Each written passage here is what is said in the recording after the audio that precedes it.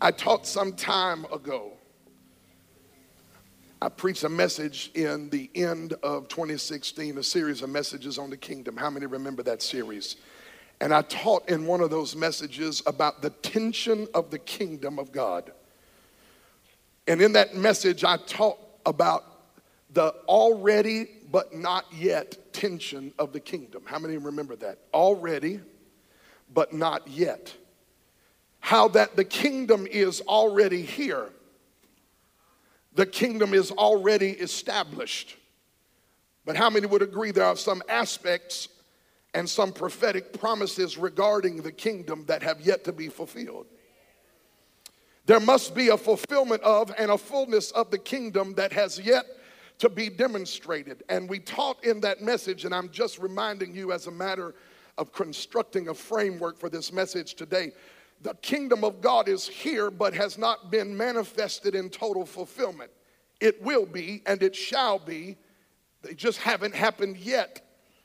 Because Revelation says the kingdoms of this world shall become the kingdoms of our God and his Christ. I don't know about you, but I'm not panicked about tomorrow. I've already read the back of the book, and we're going to win. The kingdoms of this world shall become the kingdoms of our God and his Christ. So it is an already but not yet revelation of the kingdom that helps us to construct a proper framework for this message today. The kingdom is not just coming, it's already here. But it's not just here, it's also coming. Within the framework of the kingdom and the already not yet revelation of the kingdom, I want to talk about what we have been discussing for the last several weeks, and that is the king in you and I. Now, we have talked about the kingdom, but how many know in order for the kingdom to operate in the way God designed it to operate, you got to have a king who knows how to rule well. Say this, there is a king in me because there is a king in me. I taught it last Sunday, and I think some people just kept missing it through the semantic layers of confusion that it might produce. But I want you to consider what I just said. There's a king in you because there's a king in you.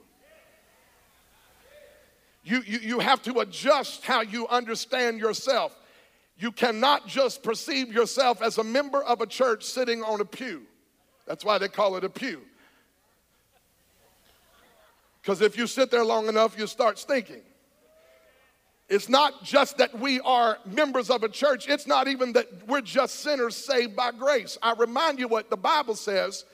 Jesus said in Revelation 1 and John said in Revelation 5, God made you and I both kings and priests unto God. It's why 1 Peter chapter 2 verse 9 says you are a royal priesthood. You are kingly priests. You are not just church members. You're not just stepchildren. You're not just wannabes or should-have-beens or has-beens. You washed in the blood this morning who are filled with the Spirit of God are kings and priests. And you're not just signing up to get to heaven one day and avoid hell and dip your toes in the beautiful river of life. You are going to rule and reign with Christ on this earth for 1,000 years and then throughout eternity. You have a prophetic destiny that has already been declared. And life is about getting you ready to reign. You're training to reign. He declares you and I as kings and priests now. But he also says that you will rule over much in your eternal future. How many remember the scripture in Matthew where he says, he'll look at them and say, well done, good and faithful servant. You have been faithful over a few things, now I'll make you ruler over much. How many know it pays to be faithful? Oh, Jesus. You have been faithful over a few things, now I'll make you ruler over much. Watch this. God calls you a king and a priest now. He calls you a king and a priest now, and yet you and I have not totally mastered or manifested what he calls us. We haven't totally mastered or manifested the king in us yet. But he trusts the abundance of his grace in us to the point that he is willing to call us something we haven't totally mastered or manifested yet. How could he call you and I, who are washed in the blood, yet still screwed up? Okay, if you're going to look at me like you already arrived, I'm not going to be able to help you much today. How many can agree with me? He calls us sometimes names that we haven't quite lived up to. How many, oh yes, how many are thankful he calls you what you haven't mastered yet? How could he call you a king and a priest and you got issues and you got stuff and you got problems and you got things you're dealing with? I tell you how. It's not that he trusts me and you. It's that he trusts the riches of his grace working down on the inside of us, that although I am not what I'm going to be, I can celebrate I'm not who I used to be. Look at your neighbor, tell him, don't judge me yet. Come on, don't judge me yet. I know that I may not look like a king sitting here, but I'm a king in progress. And God has already declared me somebody. And whether you see it or not, grace is working down on the inside of me. And, oh my God, I'm getting excited right here. I got to calm down. Let me say it like this. I am becoming who I already am. Look at your neighbor, say, neighbor, I am becoming. I feel like somebody's getting ready to get set free right here in the intro of this sermon. I am becoming, come on, tell them, who I already am. Warm up the robe, warm up the shoes, get my seat ready. I am becoming who I already am. And that's why he can look at you and call you a king and a priest, and you got issues. Because his trust is not in your willpower that you're going to one day get it together. My God, I feel like walking around here. His trust is not in my ability to be faithful. His trust in the process is that grace will always conquer, and where sin does abound, grace is at work much more abounding.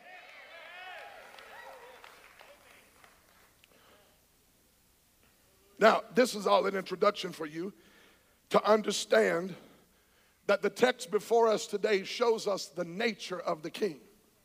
If we're going to reign in the future and share in his authority, it will be because now we embrace him and share in his nature. Let me say it like this very, very succinctly. You will not share in his authority if you do not share in his nature. I didn't get no help on that right there. You can't have his power if you don't have his heart. There's a lot of illegal activity going on in the kingdom. People prancing around calling themselves things and identifying themselves and entitling themselves with titles just because we think it gives them credibility. I want you to understand you can call yourself an apostle, a prophet, a pastor, a doctor, a bishop, an archbishop, but if you don't have the nature of the king, you are illegal. Y'all not helping nobody, but I'm telling some truth in here today. You are operating illegally if you're claiming his power, but you don't want to share in his nature. You can't be arrogant and anointed.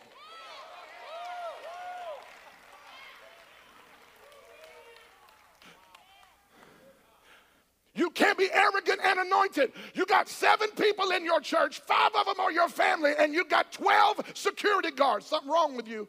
Something is wrong. At some point, I don't want to be touched. You are no better than Jesus. Jesus could be touched. If you're not willing to be touched, go sell cars behind a phone. But don't get into the ministry, because the ministry means you're going to be humble. People are looking at me confused right now. This is because there's such foolishness going on in the kingdom.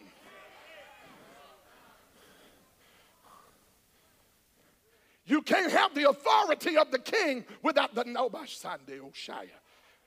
nature of the king. And the text before us today is getting ready to, okay, thank you, Lord. It's a training manual for kings. Matthew 21 is a training manual for how kings should operate. And if you and I are going to be kings and priests, we need to go to school today. And we need to open to Matthew 21 and let the King train us in how to be the kind of king he's called us to be. First thing I want you to see when you look at Matthew 21, there are three quick things that lead to something much larger. And I want to briefly go through those three things that highlight and illustrate to us the nature of the king so that we can embrace this in our heart and get our act together. Look at somebody and say, get your act together. It was humorous. I got some texts and emails this past week from some wives. And they were like, can you fix my husband?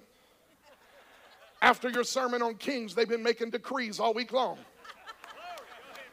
I decree you're going to make me a sandwich. Come on, I decree you're going to make some. That is not what I was talking about.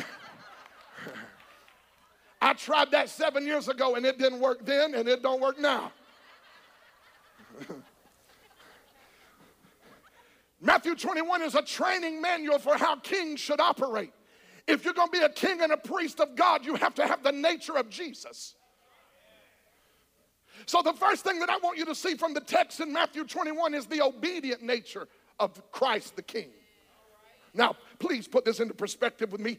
Jesus is getting ready to come into the city of Jerusalem. He has healed the lame, cast out devils, raised the dead, cleansed the lepers, turned water into wine, multiplied 2 fish and 5 loaves, and fed 5,000 people. Miracle after miracle. Every city he went into, he turned it upside down. Every funeral he went to, he put the funeral home out of business. The man is a one-man devil-wrecking crew. He knows he's the king. In fact, Nicodemus said in John chapter 3 that every Pharisee knows you're the king because no one could do these miracles except God be with him. If I knew that much that I was a king, I probably would have wanted to enter into the city on my own terms. You know, I am the king. So could you get me a steaming white stallion? In our vernacular, I would have said, can you give me an S-Class? Y'all not being real. A Mercedes S-Class. Come on, I want to go into the city in style, but I want you to pay careful attention to the nature of Jesus. Jesus is not concerned or consumed with going into the city in style. In fact, before he goes into the city and moves forward into his purpose, he runs back into the prophet of Zechariah's book and he says, there's a certain way I've got to enter this situation. The king understands that if I'm going to get the job done, I've got to do it the way the one who sent me told me to do it. I can't enter into the city on my own terms. I've got to obey my way into, God, I wish I had some help right here. I've got to obey my way into my destiny.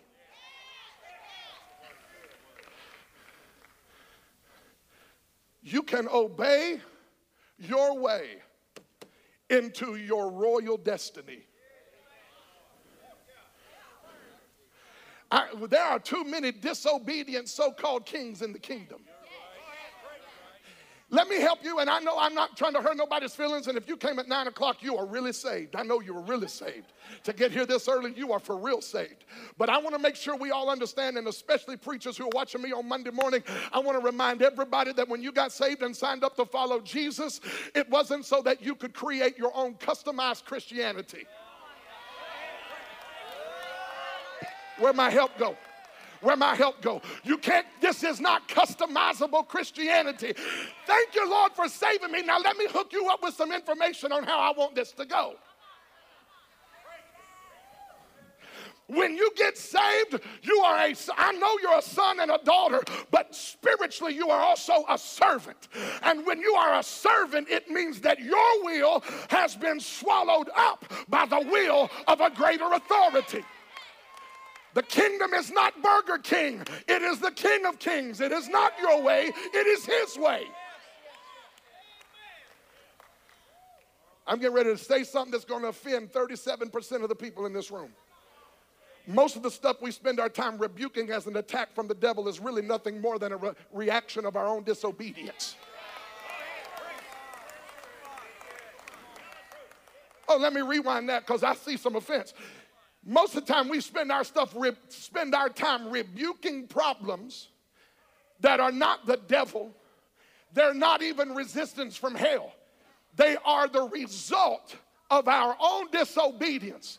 And we got people in the church, come on, you getting ready to break through. You ain't getting ready to break through.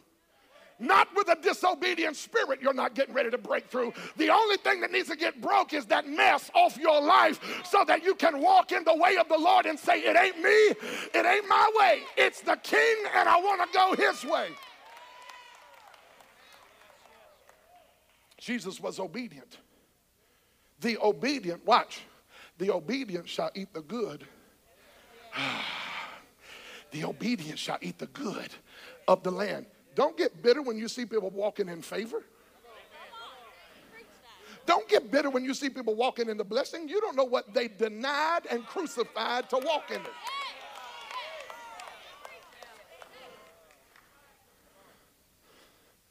Jesus was obedient. I got to hurry. The second thing he was compassionate. He was compassionate. Can you imagine Jesus getting ready to die, roll up in the city, and the first thing he cares about is a tied up donkey? What kind of craziness is this? The king was so in touch that he was cognizant and aware that a donkey and her colt were tied up on the outside of the city. Where are the compassionate people in the church who are concerned about the tied up ones?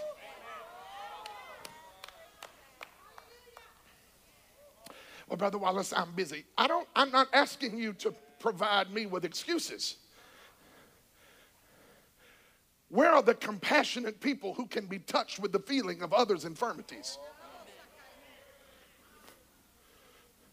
You remember the story of the Good Samaritan, the man that was on his way from Jerusalem to Jericho. The Bible said he fell among thieves. In the book of Luke, he fell among thieves, was stripped, beaten, and left for dead. A priest walked by and looked at him and kept on walking to the temple. A Levite went by and looked at him and kept on walking. But a Samaritan dropped by and saw him hurting. And the Bible said he poured out wine into his wounds and oil, bound up his wounds, put him on his donkey, sent him to the hotel, and paid the bill. The Levite and the priest were on their way to the temple to minister. The question is not, are you on your way to minister? The question is, are you ministering while you're on your way?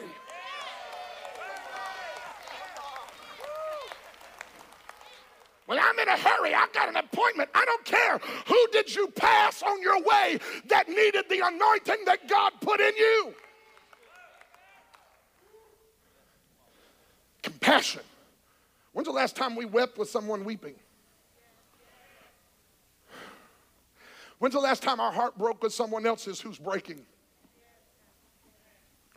If you cannot be touched with the infirmities, weaknesses, and pain of others, you are not qualified to reign as a king of God. Because the kind of nation of kings that he is raising up are a compassionate tribe of people. And this arrogant, flippant, disconnected expression of Christian authority and triumphalism, it is absolutely a fraud.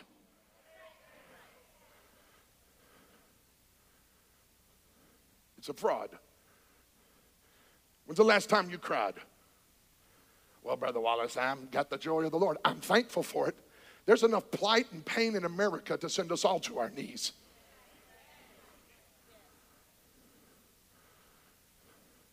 He was humble. He was obedient. He was compassionate. Finally, the Bible says he was lowly. He was humble. Imagine this, a humble king. Coming in on a donkey? Are you for real? Let me go back. He untied the donkey and the baby. Oh God, if I had time to preach, Dr. Barker. If I had time to preach. When God starts moving, it's a generational move. He could have just watched. Don't miss it. The mother had been broken in and had already experienced her prime. The baby had never been rode on by a man before and was next. Jesus decides to take now and next with him. Any move of God that doesn't include a now generation and a next generation is a fraudulent move of God. The move of God that is happening on this earth, don't miss it, is for sons, daughters, mothers, fathers, old men dreaming dreams, young men having vision. This is a multi-generational. Oh God, I feel like preaching at 9 a.m. today.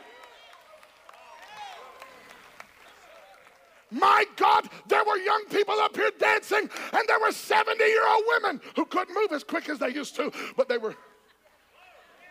Why? Because the pouring out of the Holy Ghost in this hour is for your family, your children, your children's children, great-grandchildren. Oh, God, send us an outpouring of the Holy Ghost. It's a multi-generational thing. He loosed the mom and the baby. He said, bring them to me. And then you see this.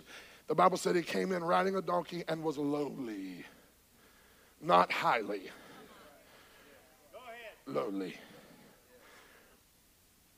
An earmark of true Jesus-centered, spirit-filled believers is one of humility. He came in on a donkey's baby.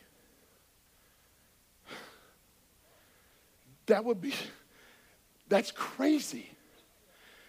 Kings don't walk into cities, prance into cities on donkeys.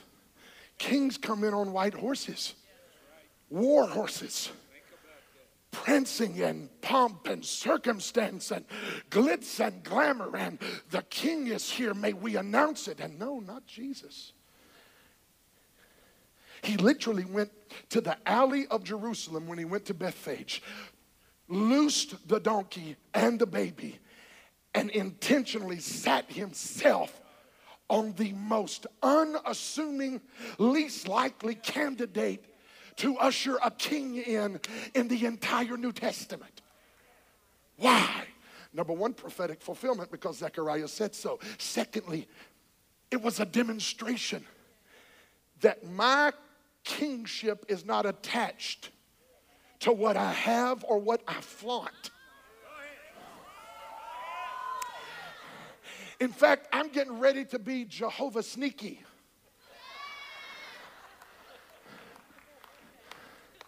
Come on, touch your neighbor, tell him he's Jehovah Sneaky.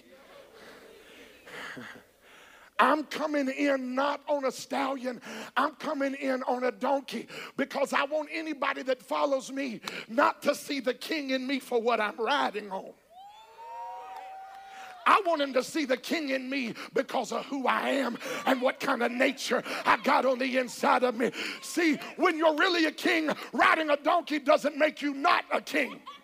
And when you're not a king, riding a stallion doesn't make you a king. If you're a king, it don't matter what you ride in on, as long as you ride in and you know that God is the king inside of you.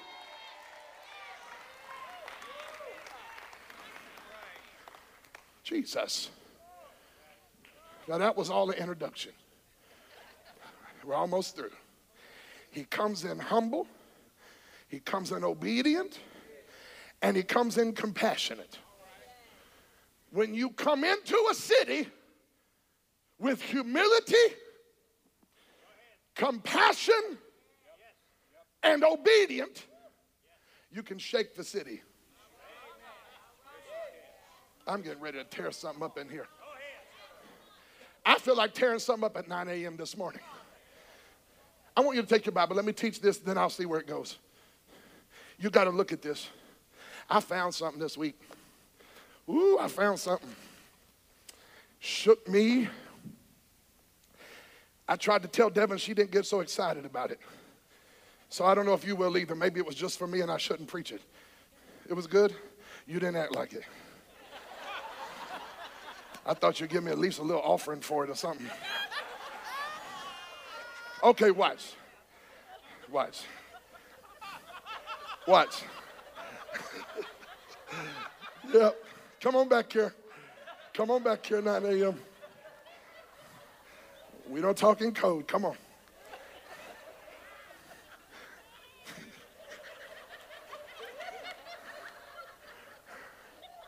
Are y'all done? All right, let's go on, okay? Look at verse number 10. This is a hoot. Look at verse number 10. He came in how? Humble, compassionate, obedient. Say it again. He came in humble, compassionate, and say, God is training me To be a king who operates in humility, obedience, and compassion. If you come into a city in obedience, humility, and compassion, you are qualified to shake a city. Look at it. I'm getting ready to blow your mind. Verse 10. And when he came into Jerusalem, all the city was what? Stop. I've read that scripture 700 times in my life and never, ever caught the whole city was moved. So I went and looked at the word moved. It's only used 4 times in the entire New Testament. You know what the word moved is in the Greek? It's seis. S-E-I-S. Does it sound familiar? Where we get the word seismology or seismograph. It's the shaking. It's what measures an earthquake. Don't miss it. When Jesus came in obedience, humility, and compassion, he didn't have to make some pompous scene of himself. The Father went before him and shook. Literally, that's what the Bible said. It shook and moved the whole city. You're responding like Devin. Here's my point. We want to shake cities and we think it's about how loud we shout and the inflection of our voice and the power in our voice and the demonstration of our hands. And I'm very demonstrative and I'm very loud, although I try not to be. But that's not what gives us the authority to shake Chattanooga as kings and priests. What gives us the authority to shake this city is compassion, obedience, and humility.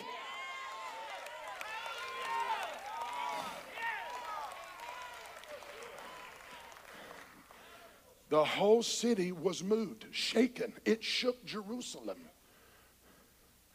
And this is where it gets crazy. And when revelation starts flowing, you start seeing things through a lens that you never were allowed to see it through previously. Same text, but new revelation, because the lens through which you perceive the text has now been granted by God. We've been talking about seats. How many remember the sermon 3 weeks ago? You have my seat, right? And then last week we talked about the king in you. Okay, so watch this. Keep reading the story. This is bizarre. He went into the temple to rebuke, to realign, to get the Father's house in order. Let me help you understand something. You cannot fix a church if you don't have humility, obedience, and compassion.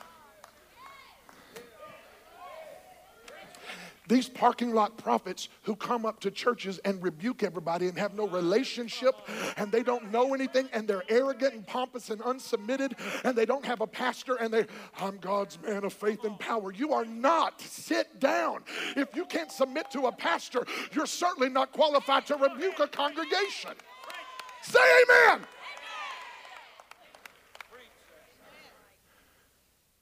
Every time somebody gives you a microphone, you got to rebuke everybody.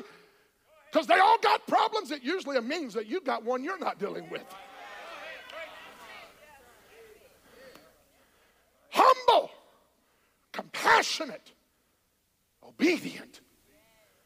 That qualified him to walk into a city and shake it. And it also qualified him to walk into the temple and put that thing in order. Now here's what I want to tell you. Just because you're humble don't mean you're not intense. Oh, Jesus.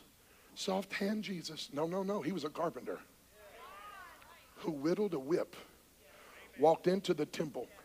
Look at your Bible. He started turning over tables. Peter said, yo, James, I ain't never seen this one before. My man is for real ticked off. Why? Because the destiny of the temple was to be a house of prayer for all nations. And corrupt men had what? Don't miss this. I never saw this till this week in study. You may have saw it and preached it and wrote a book on it, and I'm grateful for you, but I haven't seen it until this week. The Bible said he drove out all those who bought and sold in the temple, overturned the tables of the money changers. and the seats of those who so. Look at your neighbor, tell him, you have my seat. That's what's going on here. Men who were selling the dove. I'm getting ready to say something. Men who were selling the dove, sitting in an illegal seat, got evicted from the temple. And I came by as I go change my clothes for second service in a few moments to tell somebody there are some illegal people operating in the house of the Lord that have merchandised the dove. And God needs their seat. Look at your neighbor, tell him God's getting ready to take some seats back. God's getting ready to take some seats back in the temple. The Holy Ghost cannot be caged up and put on a table. Somebody got to help me let the dove loose this morning. Slap your neighbor, tell a neighbor, let the dove loose this morning. Let the dove loose this morning. I know you came from a religious church that don't believe in the Holy Ghost, but let the dove loose this morning. I know, God, I know we've been taught and trained that movement of God isn't necessary to build the church anymore, but I still believe the temple is a place where the dove should be loose. Oh, God, somebody got to loose the dove. Slap your neighbor, tell him, neighbor, loose the dove. Loose the dove. Loose the dove so that the blind see. Loose the dove so that the lame walk. Loose the dove so that the drug addict gets delivered. Loose the dove so that families get healed. Somebody holler, loose the dove.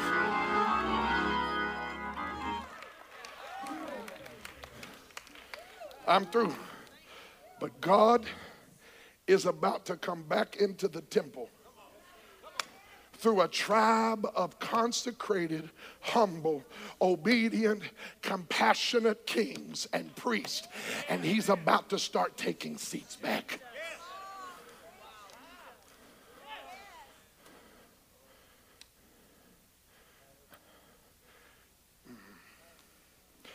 You're going to see, and I feel a prophetic thing on me right now, you're going to see a shift coming in the great kingdom of God worldwide. And men and women who cage the dove and refuse to let him loose are going to be given another seat so that seats in the house of the Lord can be released.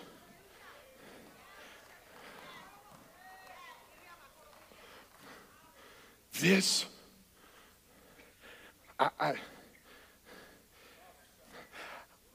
I know that we are raising up a tribe of informed, educated, trained people, and I embrace it all. I have been trained, I have been educated, and I have been informed. I'm not just an ignorant Pentecostal.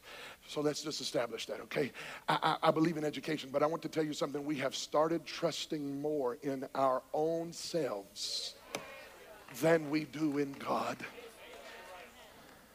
It's called idolatry. I am terribly concerned that if we're not careful, our services and churches will be run by humanistic philosophy rather than the impetus and the suddenly of the Holy Ghost.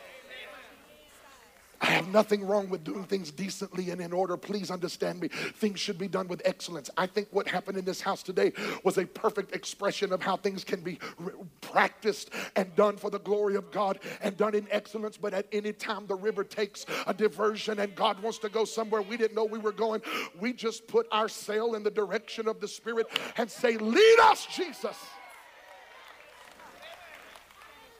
I do not claim that we have it all together here. Neither am I suggesting that we have all of our ducks in a row. I'm not even trying to present to you that I am some kind of leader who has found De Soto's fountain of spiritual truth and now I'll never have nothing else to learn. Please understand me. I am a work in process. This house is a work in process and we have much to do for the glory of God. But I want to tell you that one of the non-negotiables of this house, no matter how many services and campuses and anything else he allows us to build and anything else he allows us to expand to, may it always be that the dove is loose in every house we have, in every service we go to, and every time we gather. May the dove of God be loose in the house.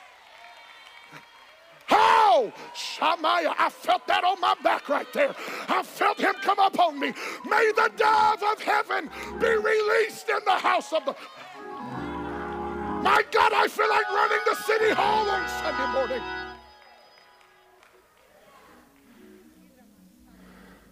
We need the dove to be released. And I want you to know this morning that if you want the dove to be released, you got to give him the green light.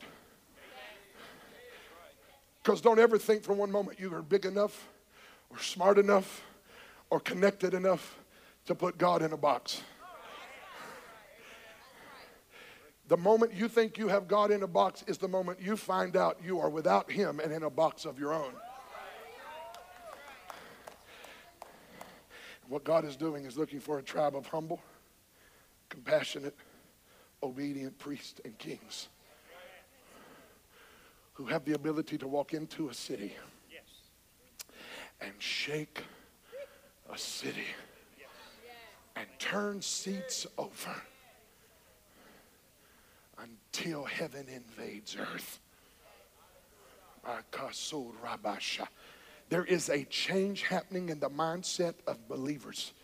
We are not here holding on, taking communion, hiding behind these four walls from the big bad devil until Jesus raptures the church out of the earth. I do believe in the rapture. I do believe we're all going to heaven. I do believe the Lord is going to return. But I believe in the crescendo of the kingdom. What is the crescendo of the kingdom? It means that until he comes, we're not getting less and less kingdom oriented. We're becoming more and more kingdom oriented. We're not getting less anointed and less powerful and less victorious. We're not going to cross the finish line dragging our lips saying, woe is me. Farther along, we'll know all about it. My Bible said in the book of Jude, chapter 1, verse 19, 20, and 21, that when Jesus returns, he is able to present us to the Father with exceeding great joy. We're not crossing the finish line barely. We're crossing the finish line saying, look what the Lord has done. Look what he done in my generation. Look what he did in my city. Look what he did in my family. God's, oh God.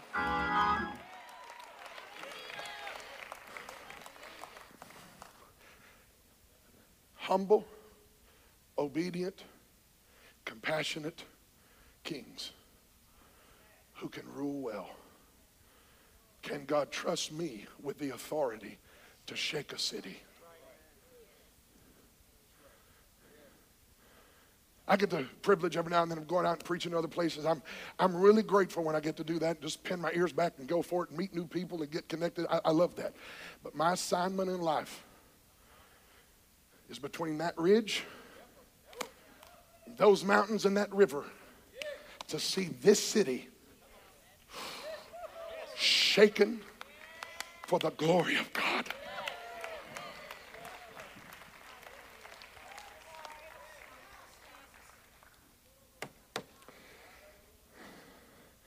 This surrounding region belongs to the Lord. I can't speak because I'm not necessarily sent and assigned to certain places, but I'm sent and assigned to this city. And there are other people sent and assigned, and listen, if you know anything about me, I want to be a kingdom man, not a redemption to the nations man. I didn't get no help right there. I want to be a kingdom man because if I spend my time trying to advance his kingdom, he'll spend his time trying to bless my church. So when we have Good Friday service, I'm not preaching intentionally. I invited 7 other preachers in because, number one, I like hearing other preachers. Number two, it's not about me sporting around in our pulpit, but I get to do that every Sunday. It's about opening the doors to other churches so that, listen, the believers in this city stop competing and start completing.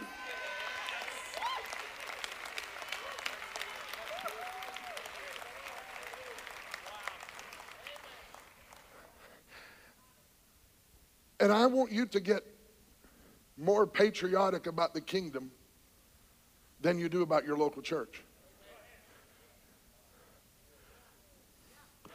Oh, I want you to get more patriotic about your kingdom than you do your favorite political platform.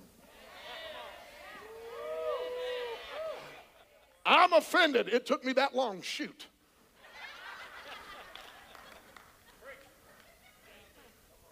If we had people in the church as passionate about the kingdom as they were their party, boy, I know how to tick them all off. But I'm going to tell you right now, when Jesus comes back, he's not coming back after a Republican church or a Democratic church or a white church or, say amen, or a black church. He's coming back after a nation of kings and priests who he brought out of darkness and put in his marvelous light. My God, let's get our act together.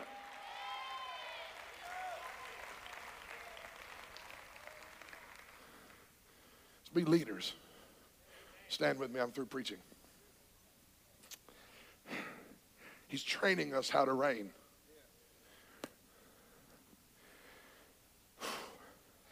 How many need him to train you? I mean, come on, how many got some room for growth in the area of compassion, obedience, come on, humility?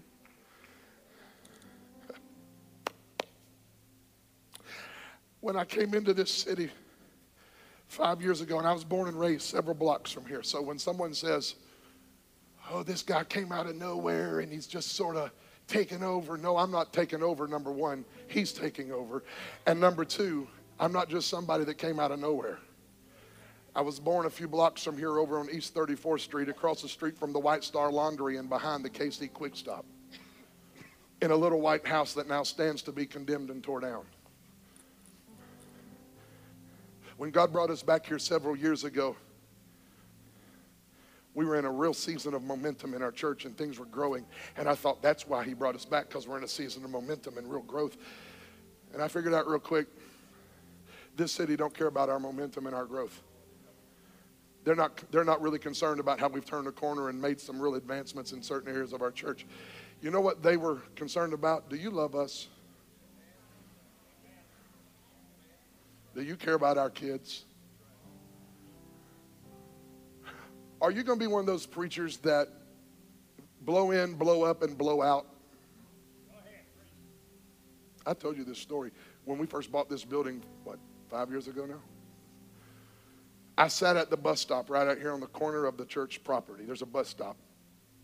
Car that picks up people from our property here. And I sat out there one day in blue jeans, actually shorts, flip-flops, a T-shirt, and a hat, and some Ray-Ban sunglasses.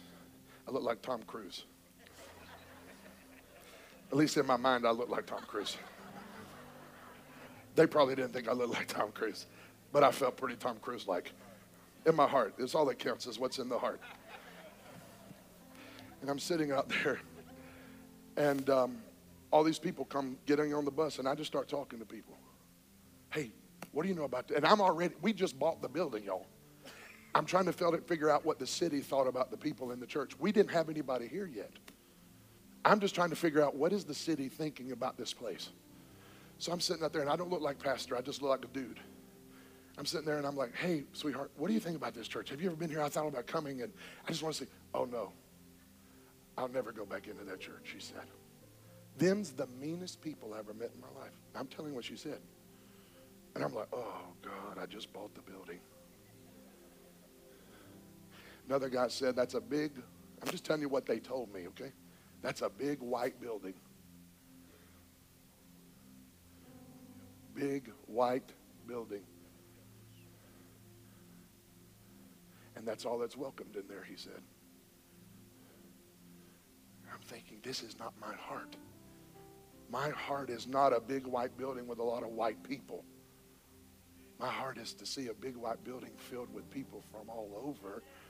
Every nation, kindred, tribe, and tongue. God, would you please do this?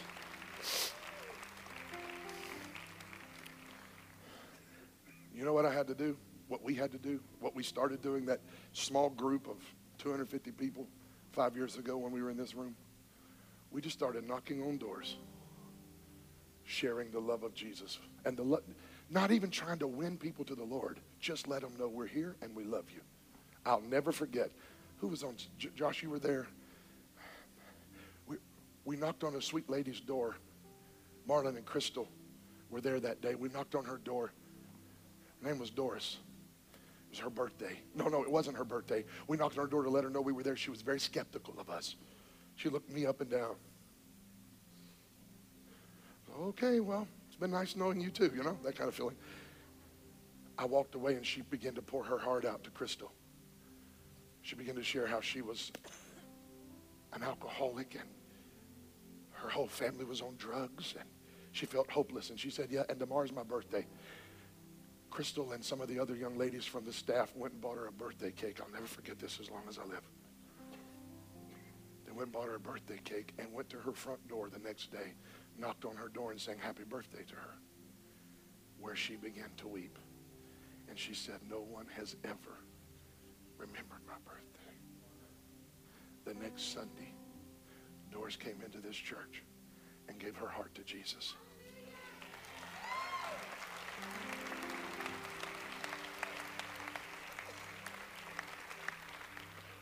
We're going to shake a city not because we're mighty and because our pastor is loud.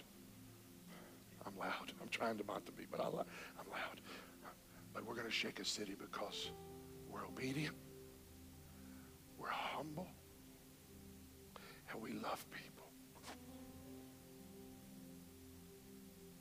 That's the recipe for shaking a city. Kings, you want to make a difference? Let your light so shine before men that they may see your good works and glorify your Father which is in heaven. You want to shake a city? It's not just about falling out and speaking in tongues in here. We do that and we should.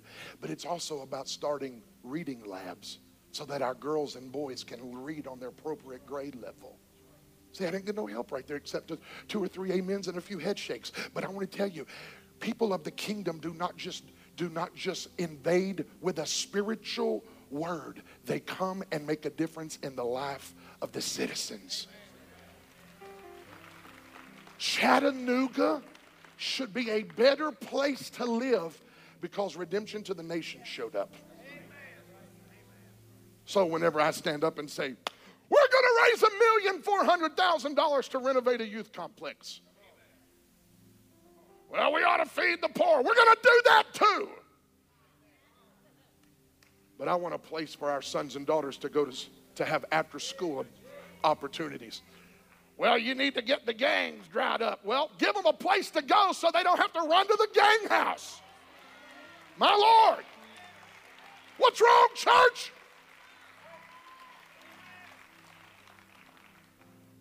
So I challenge you today. Be strong. Keep your anointing. Speak in tongues. Lay hands on the sick. Cast out devils. But be compassionate. Be humble. Obey the scriptures. Obey the scriptures. Can we just get back to obeying the word of God? It would do such wonders for us if we would live according to the book.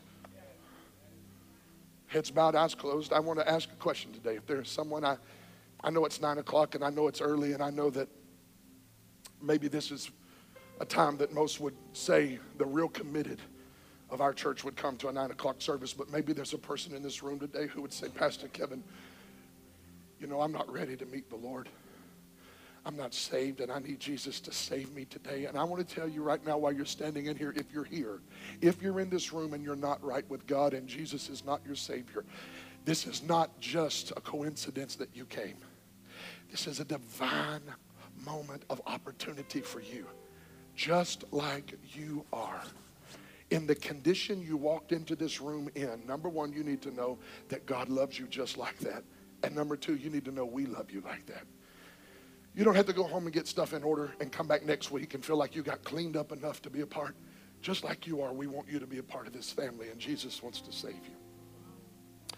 So I'm going to count to 3 for anybody in this room who wants to serve God and live for Jesus, to go to heaven and not hell, and live in the light and not in the dark, to walk in the favor and not in the curse. If you want to say yes to the Lord, when I say 3, just shoot your hand up. Say, Pastor Kevin, would you pray for me? I want to give my heart to Jesus today. I feel the Lord is moving right now in someone's heart. When I say 3, lift your hand up. I'm talking to you and you want to get right with God. 1, 2, 3. Lift your hand right now. Anyone in this room who would say, Pastor, pray for me. I need Jesus. Thank you, sweetheart. I see that hand. Thank you, sir. I see that hand. You can put your hands down. Everyone look at me. Here's how we do this at RTTN. I want you to look at your neighbor in just a moment. You probably have known them most all of your life. But if you've never met them before, or if you've known them your whole life, I want you to ask them this question in just a second on both sides of you. Say, do you need someone to go to the altar with you and pray? And if you lifted your hand, or you know in your heart you should have, when you ask them that question, if they say yes, and they need someone to pray with them, would you come down here with them? I'm going to stand right here. Some of the leaders of our church are going to come, and we're going to pray with you right now. Would you ask the person on your left and right now? Come on, do you need someone to go pray with you? And if you lifted your hand, or you should have, would you come out of your seat right now? I want to give my heart to Jesus right now. I think I see some people coming in the back, and I'm so glad about it. I'm so glad about it. Come on. This is fantastic. Come on. Come on, sweetheart. Come on, sir. This is fantastic. Come on. I want you to come home. This is home. They're coming. They're coming. Come on. Come on. This is something angels get excited about. Thank you for coming. Thank you for coming. Anybody else? Come on, man. There's room. That's right. Come on, pal. Come on. Come on, bro. Come on. We love you, Lord. Pastor Gary, come help me. Elders, come help me. Stretch your hands toward them, and for just a second, would you pray real gently, but with real fervent prayer right now, like you wish somebody would pray for you the day you got saved. Come on, just pray for them right now. Jesus, touch their lives. Hallelujah. We love you, Lord. Hallelujah. At the cross, where I first saw the light, and the burden of my heart rolled away. It was there. Hallelujah. Thank you, Jesus.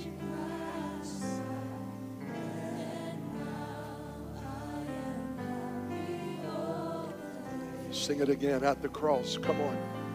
At the cross. Where I first saw the light, and the burdens of my heart rolled away. It was there I received my sight. Oh, yes. And now. Come on. Everyone who's thankful for this salvation, sing it one last time. At the cross. At the cross, where I first saw the light, and the burdens of my heart rolled away. Oh, it was there I received my sight, and now I am happy all the day. Thank you, Jesus, for saving these brothers and sisters this morning. I want to say to you that it's very important to us that you be a part of the family, not just come to church, although we're grateful if you just come to church. I want you to be welcome and feel like this is home. But some of us in this room today need to take the next step in our purpose and in our destiny. I believe your purpose and your destiny are connected to the house of the Lord. If it's not this house, I pray God lead you to the kind of place that he wants you to plant you, your life, and your family in. But if you don't have a place to plant your family and your heart in, and a place that you call your home church, we want you to know Redemption to the Nations Church is here to serve you and your family and to provide Christian training, a place of worship, and a move of God that you and your family can receive from God in. And I want to invite you. Next month is going to be like every month. We'll be giving the date for our Connect track, and that's how you and your family find out what's going on, what we believe, and how to be a part. So I hope you'll take advantage of that. Join, be a part, sing in the choir, be a part of the FIT team, work in the children's department. Hey, there's so many places to serve, and we want you to be plugged in serving. I want to say this before we leave, while they continue to pray. I've pastored this church for 15 years, and we've been very blessed, tremendously blessed in our journey with some fantastic leaders and people who have done amazing things for God.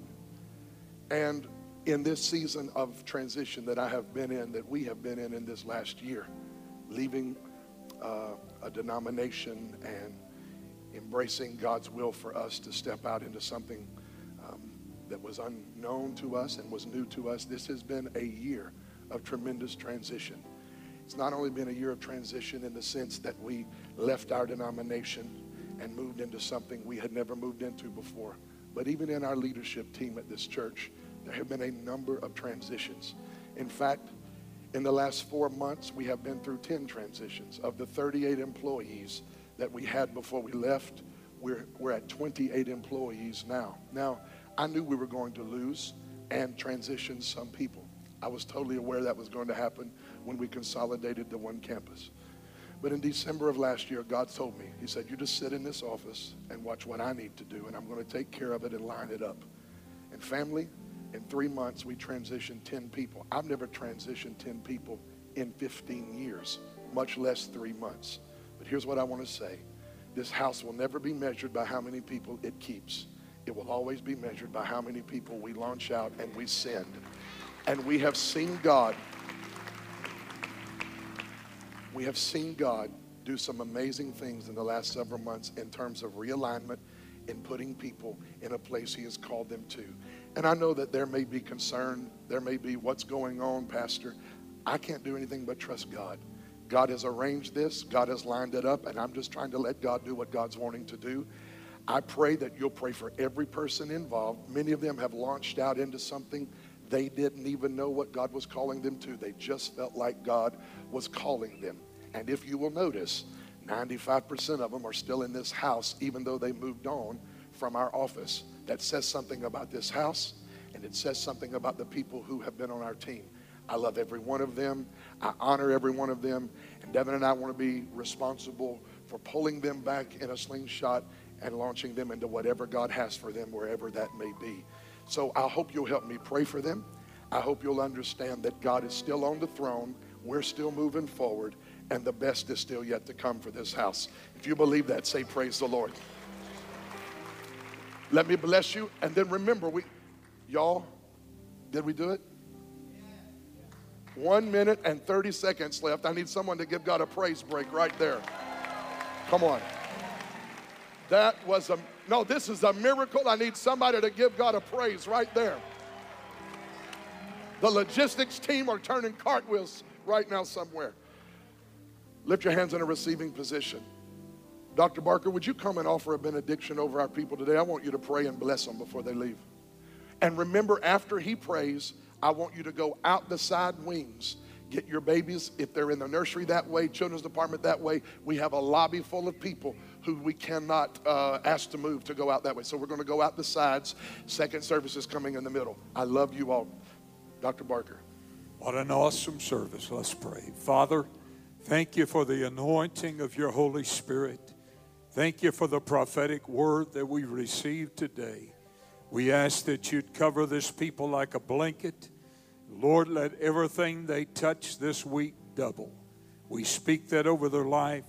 Decree this house shall multiply around the world. We ask it in Jesus' name. Amen and amen.